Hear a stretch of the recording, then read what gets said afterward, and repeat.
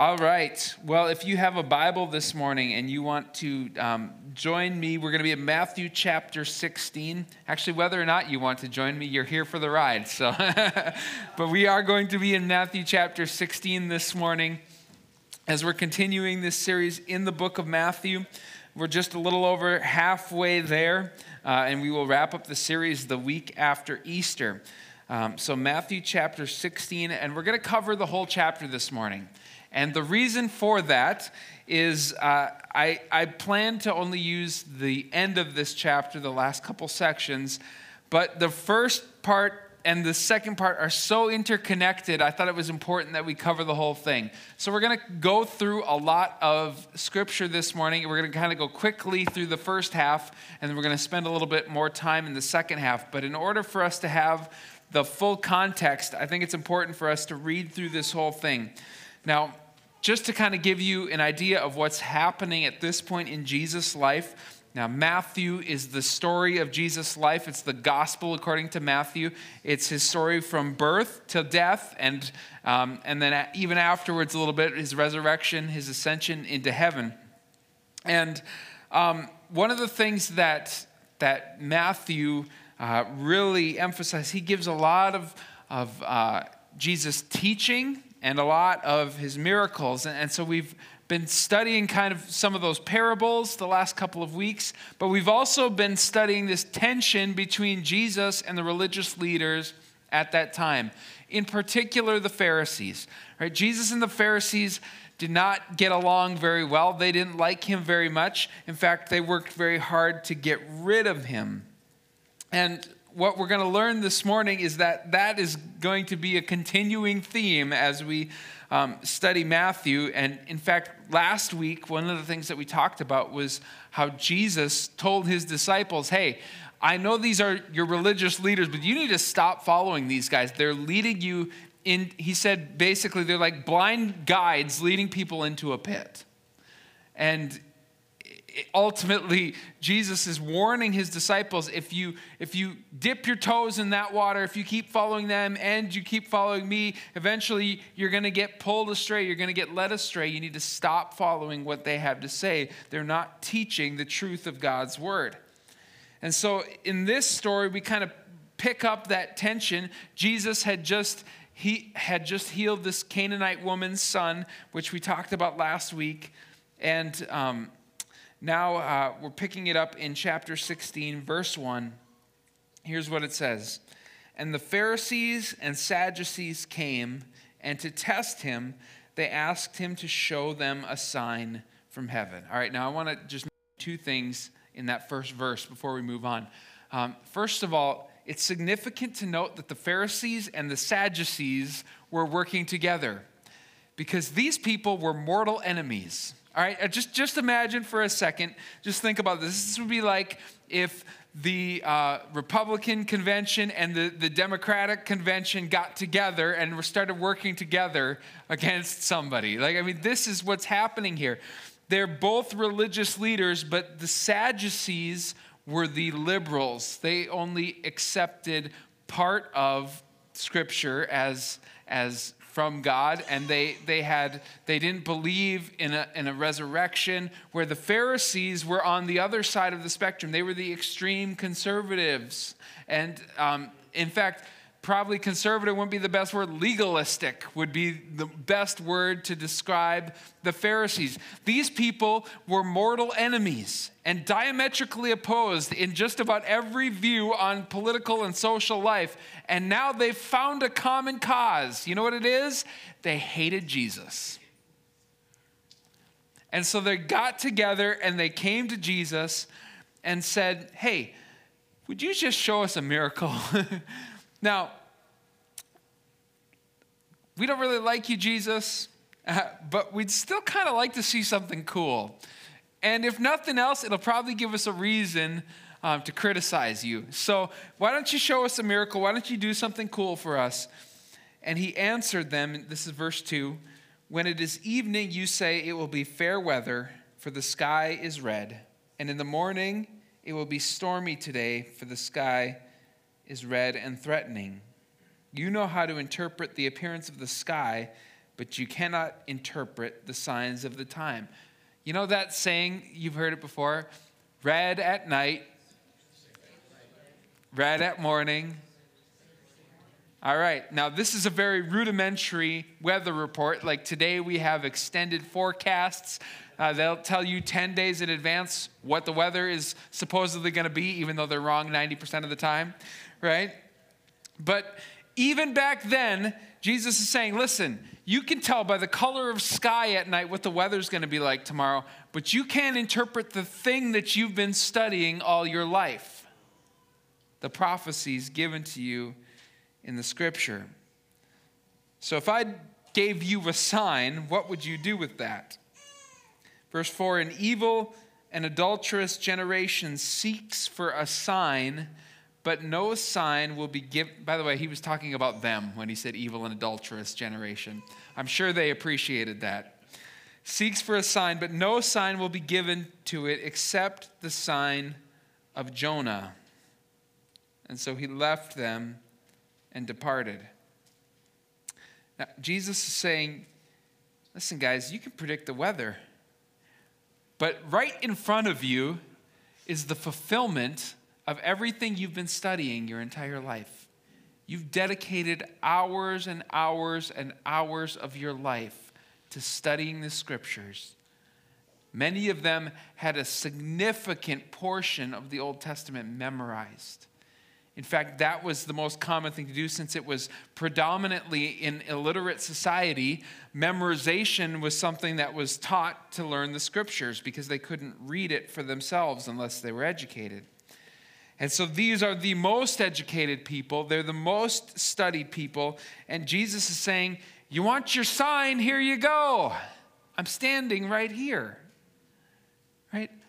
I'm the very thing that's been promised throughout Scripture from the moment that mankind sinned. In fact, when mankind sinned, when Adam and Eve sinned, God made a promise that one day the seed of the woman would crush the head of the serpent. The fulfillment of that very first promise in the Bible was standing right in front of them, and they had absolutely no idea whatsoever. Verse 5, when the disciples reached the other side, they had forgotten to bring any bread. And Jesus said to them, watch and beware of the leaven of the Pharisees and Sadducees. And they began discussing it amongst themselves, saying, we brought no bread. Okay, sometimes I look at Scripture and think the disciples were not the brightest individuals in the world. Like, Jesus is like, beware of the yeast and the leaven of the Pharisees and Sadducees. And they're thinking, you know what? We didn't even bring any bread. Jesus is mad at us. He's frustrated.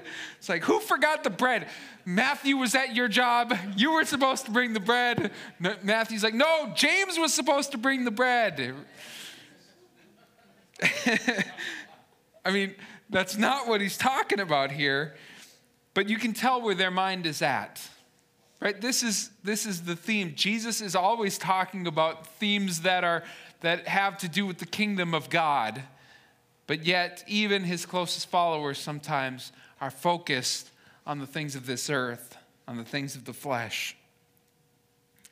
Jesus, aware of this, so they were talking amongst themselves, right? And Jesus, fully knowing what they're talking about, says, oh, you of little faith, why are you discussing among yourselves the fact that you have no bread?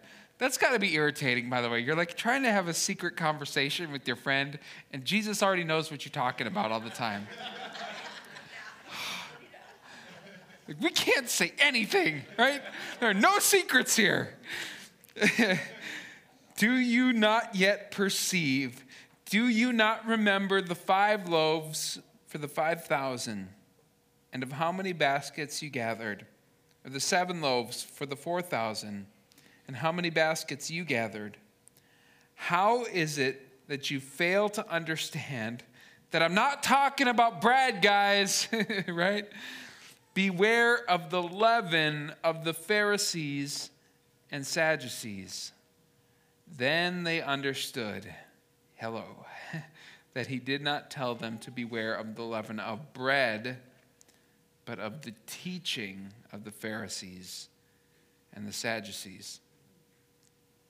So what is this yeast of the Pharisees and the Sadducees? Well, like I mentioned, the Sadducees and the Pharisees were two groups of religious leaders that were diametrically opposed to each other and did not get along at all. And maybe it's kind of a simplistic view of their positions, but the Pharisees would have been the conservatives, and the Sadducees would have been the liberals. And I'm specifically talking about in their doctrinal beliefs, right? The Pharisees held to a conservative view of Scripture. They held to a high authority of God's Word and the oral traditions and all the laws, and then more laws and more laws and more laws. And then the Sadducees held to a more liberal view of God's Word and a more metaphorical interpretation of the Scriptures.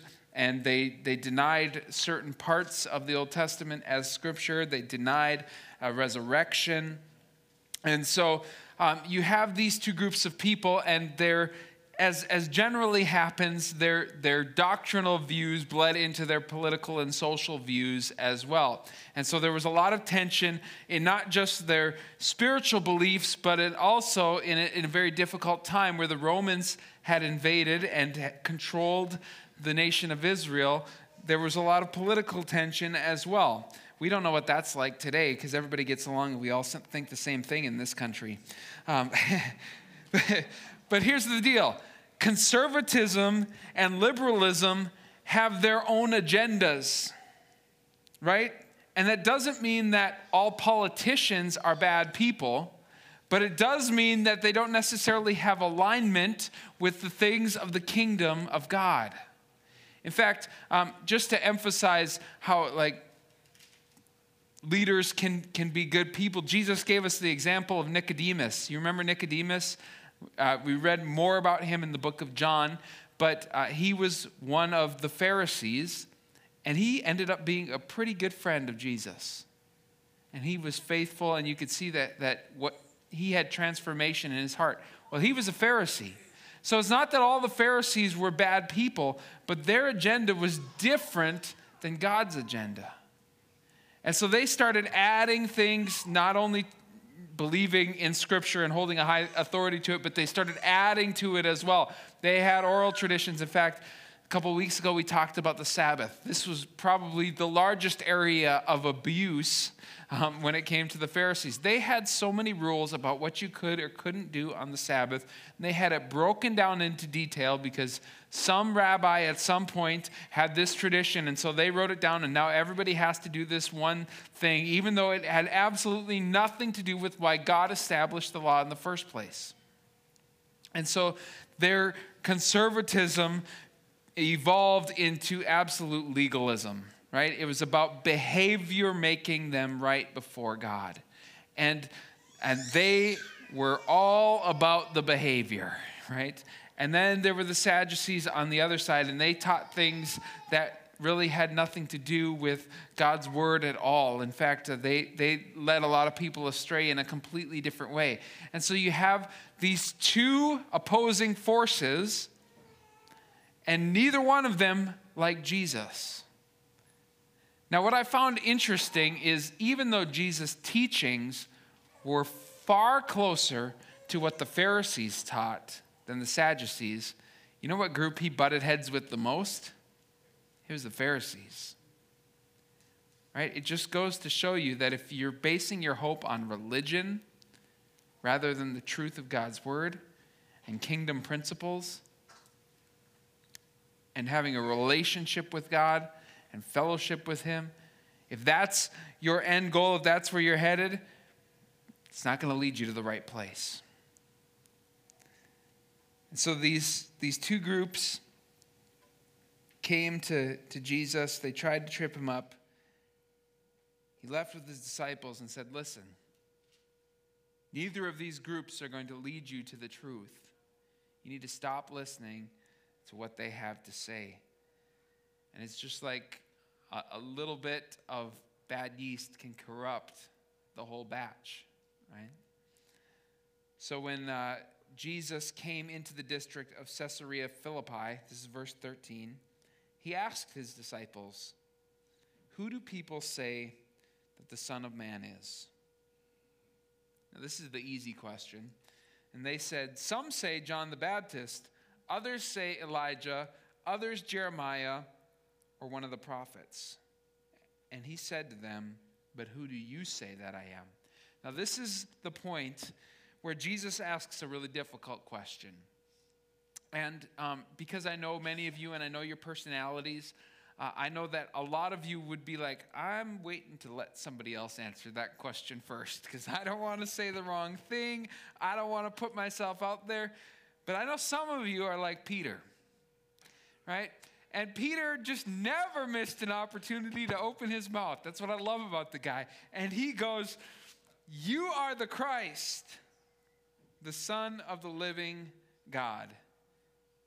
And Jesus answered him, "Good job, Peter. You got that one right." And like, "Blessed are you, Simon Bar-Jonah, for flesh and blood has not revealed this to you, but my Father who is in heaven."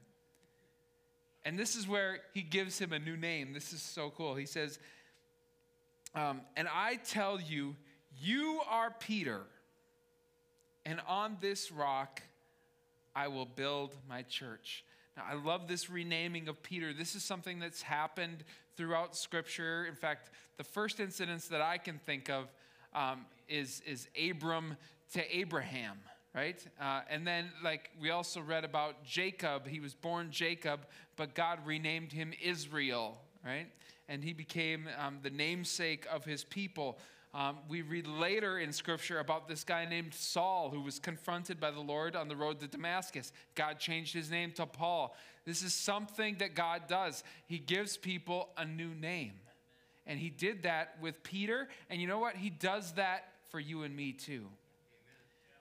Maybe not your legal name, maybe not what people call you, but when you come into the kingdom of God, when you place your faith in Jesus Christ, you become a new creation in Christ Jesus. And you move from condemnation to life. And so Jesus is illustrating that through the life of Peter. He's saying, "Listen, you used to be Simon, and you were kind of dumb, Simon, but I'm going to use you to do some incredible things. In fact, your name is going to be Peter, or Petra, which means rock. And on this rock, I'm going to build my church." Now, Jesus is not saying that the church is dependent on Peter and his personality. He's saying Jesus is the one that's going to build it, but he's going to use Peter in an incredible way. And when we get to the book of Acts and we read the story of the church of Jesus Christ being formed and developed, there's this incredible movement as the Holy Spirit comes at the day of Pentecost and tongues of fire descend from heaven and somebody starts preaching. It's this stupid Peter guy who can't shut his mouth. And the party gets bigger and bigger. It spills out onto the street and people are wondering what's going on. There are people acting like they're drunk at 8 a.m. in the morning. Like, what is happening here? And Peter starts preaching. Out on the streets, 3,000 people come to Christ that day. That's what God can do with someone who's willing to allow him to use them. This is a big moment for Peter. I'm sure he's feeling very proud of himself in that moment. He's patting himself on the back. Yes, I got the answer right. Jesus is happy with me. He's going to build his church on me. I'm called Rock now. I'm still not sure if I'd want to be called a rock. Like, yeah, I've been told I'm as dumb as a rock before. And here's what he says: "I will give you the keys of the kingdom of heaven, and whatever you bind on earth shall be bound in heaven. Whatever you loose on earth shall be loosed in heaven." Then he strictly charged the disciples to tell no one that he was the Christ. Now, a lot of people use this as an example to say, well, this is proof. Peter was established as the first pope. He was the leading authority, right? That's something that you may have heard before. But it wasn't that Jesus was saying Peter is going to be the head of the church. In fact, as it came to the administration of the church, as we see in the New Testament, it wasn't Peter, it was actually James that was kind of in charge of that. So that wasn't his point here. Jesus is saying he's going to use Peter. He's going to be the one that's going to build his church, right? And it's because of what Peter said. That's the foundation of that statement. It's his confession of Jesus Christ as Lord. It's his recognition of that. That's the foundation for everything else. Okay, let's keep reading. Verse 24. Then Jesus told his disciples, if anyone, I need to back up. Verse 21. Skip the section. From that time, Jesus began to show his disciples that he must go to Jerusalem and suffer many things from the elders and the chief priests and scribes and be killed, and on the third day be raised. So he began to tell his disciples at this point, hey, we're going to Jerusalem, and I'm going to die. I'm going to die. I'm going to suffer. I'm going to die. And on the third day, I'm going to raise again. Now, the problem is the disciples this was too much for them to comprehend, right? They just heard the first part here. They heard, Jesus is saying, I'm going to die. And so Peter, being the shy, introverted person that he is, took Jesus aside and began to rebuke him, saying, far be it from you, Lord. This shall never happen to you. But he turned and said to Peter, by the way, the guy that he just said, blessed are you, Simon. I'm going to build my church on this rock. You're going to be Peter. Let's go. Says to Peter, get behind me, Satan. Now, I know Peter's a knucklehead, but that had to hurt, right? Can you imagine in that moment, Jesus, he's like, I'm trying to defend you right here. I'm saying I'm not letting that happen to you. And Jesus is like, get behind me, Satan. Right? You're a hindrance to me, for you are not setting your mind on the things of God, but on the things of man. It's very clear at this point that the disciples are still not getting it, in the sense that Jesus' kingdom was not an earthly kingdom. He did not come to this earth to establish a new kingdom of Israel that would overrun the Romans and take back the throne for the people of Israel again. That was not his purpose. That was not his point. That was not the kingdom that he was trying to build. And Peter didn't understand that. He didn't get that. And so that's why Jesus is saying, you're setting your minds not on the things of God, but on the things of man. You're still not getting it, Peter. The battle that is about to be won, the victory that I'm about to have, is not an earthly battle. Verse 24, then Jesus told his disciples, if anyone would come after me, let him deny himself and take up his cross and follow me. Now, this is interesting that he said cross there. Like we get that now because we have seen the picture of Jesus Christ crucified on a cross. But this was well before any of this happened. Jesus, before he died on a cross, is telling his disciples, take up your cross and follow me. For whoever would save his life will lose it, but whoever loses his life for my sake will find it. For what will it profit a man if he gains the whole world and forfeits his soul? Or what shall a man give in return for his soul? For the Son of Man is going to come with his angels in the glory of his Father, and then he will repay each person according to what he's done. Truly I say to you, there are some standing here who will not taste death until they see the Son of Man coming in his kingdom.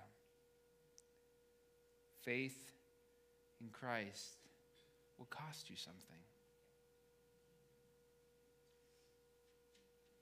Listen, Jesus is saying this follow me thing is not just an opportunity to see some cool miracles.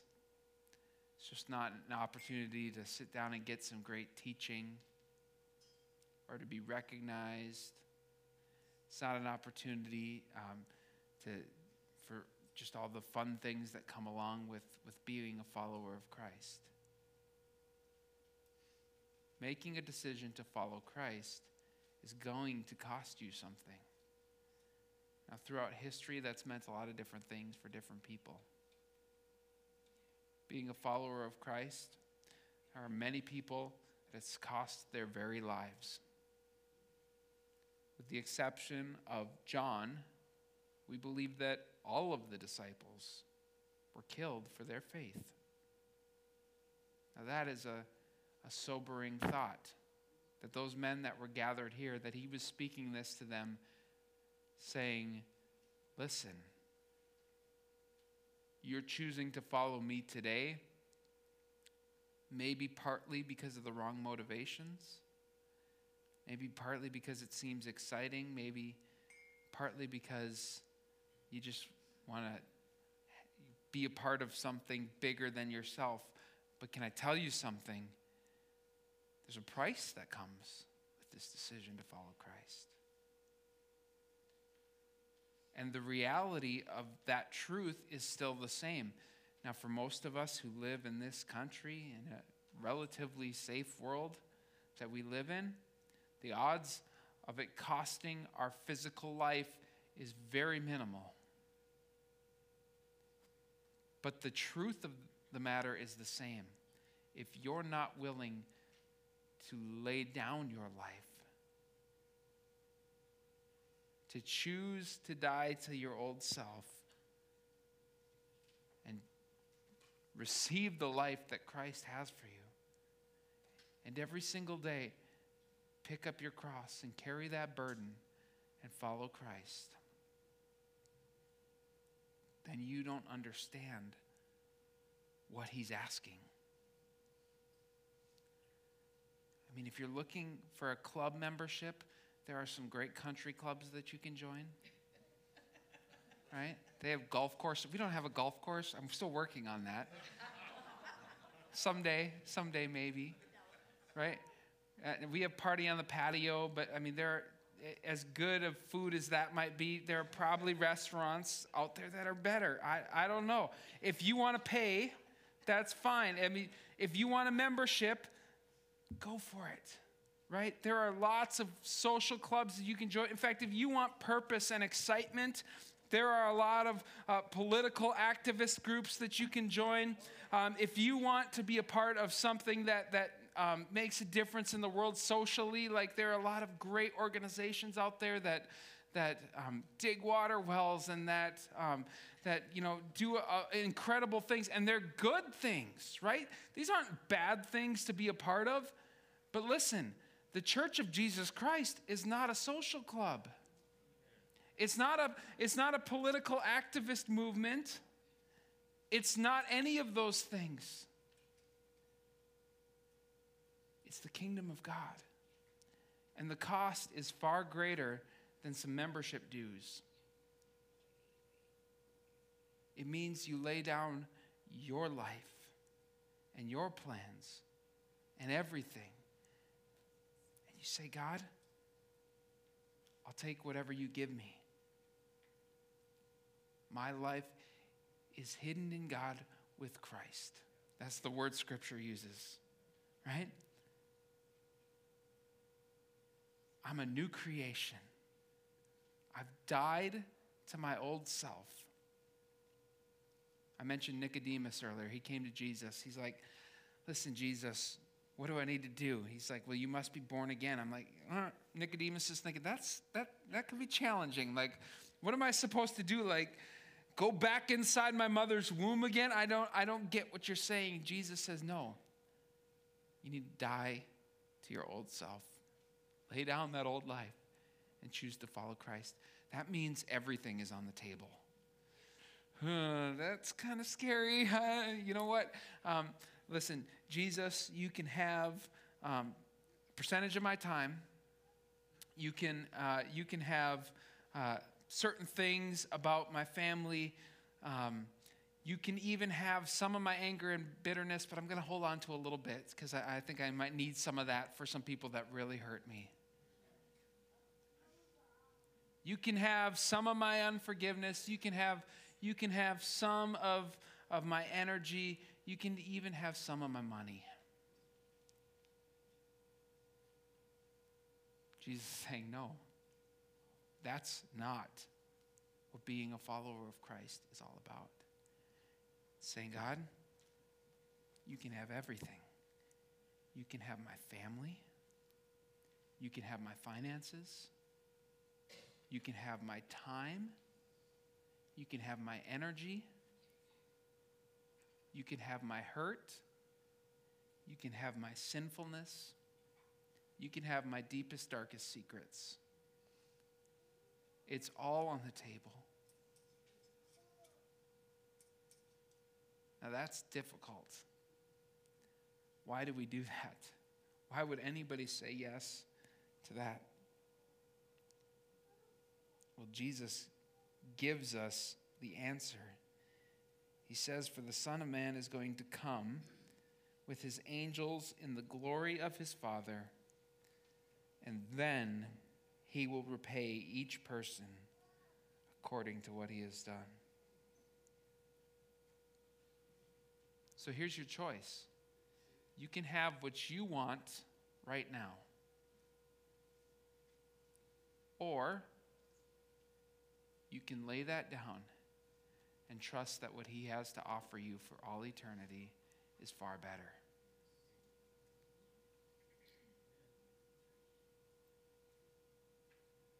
Now we can nod our heads in church here and say, that sounds pretty good. That's a good idea. I can do that. When it comes down to that real decision, to say, I'm going to follow Christ, it's not an easy decision. I never want to be flippant with asking somebody to follow Christ because it's not a commitment to be made lightly. But if you're willing, the reward is great.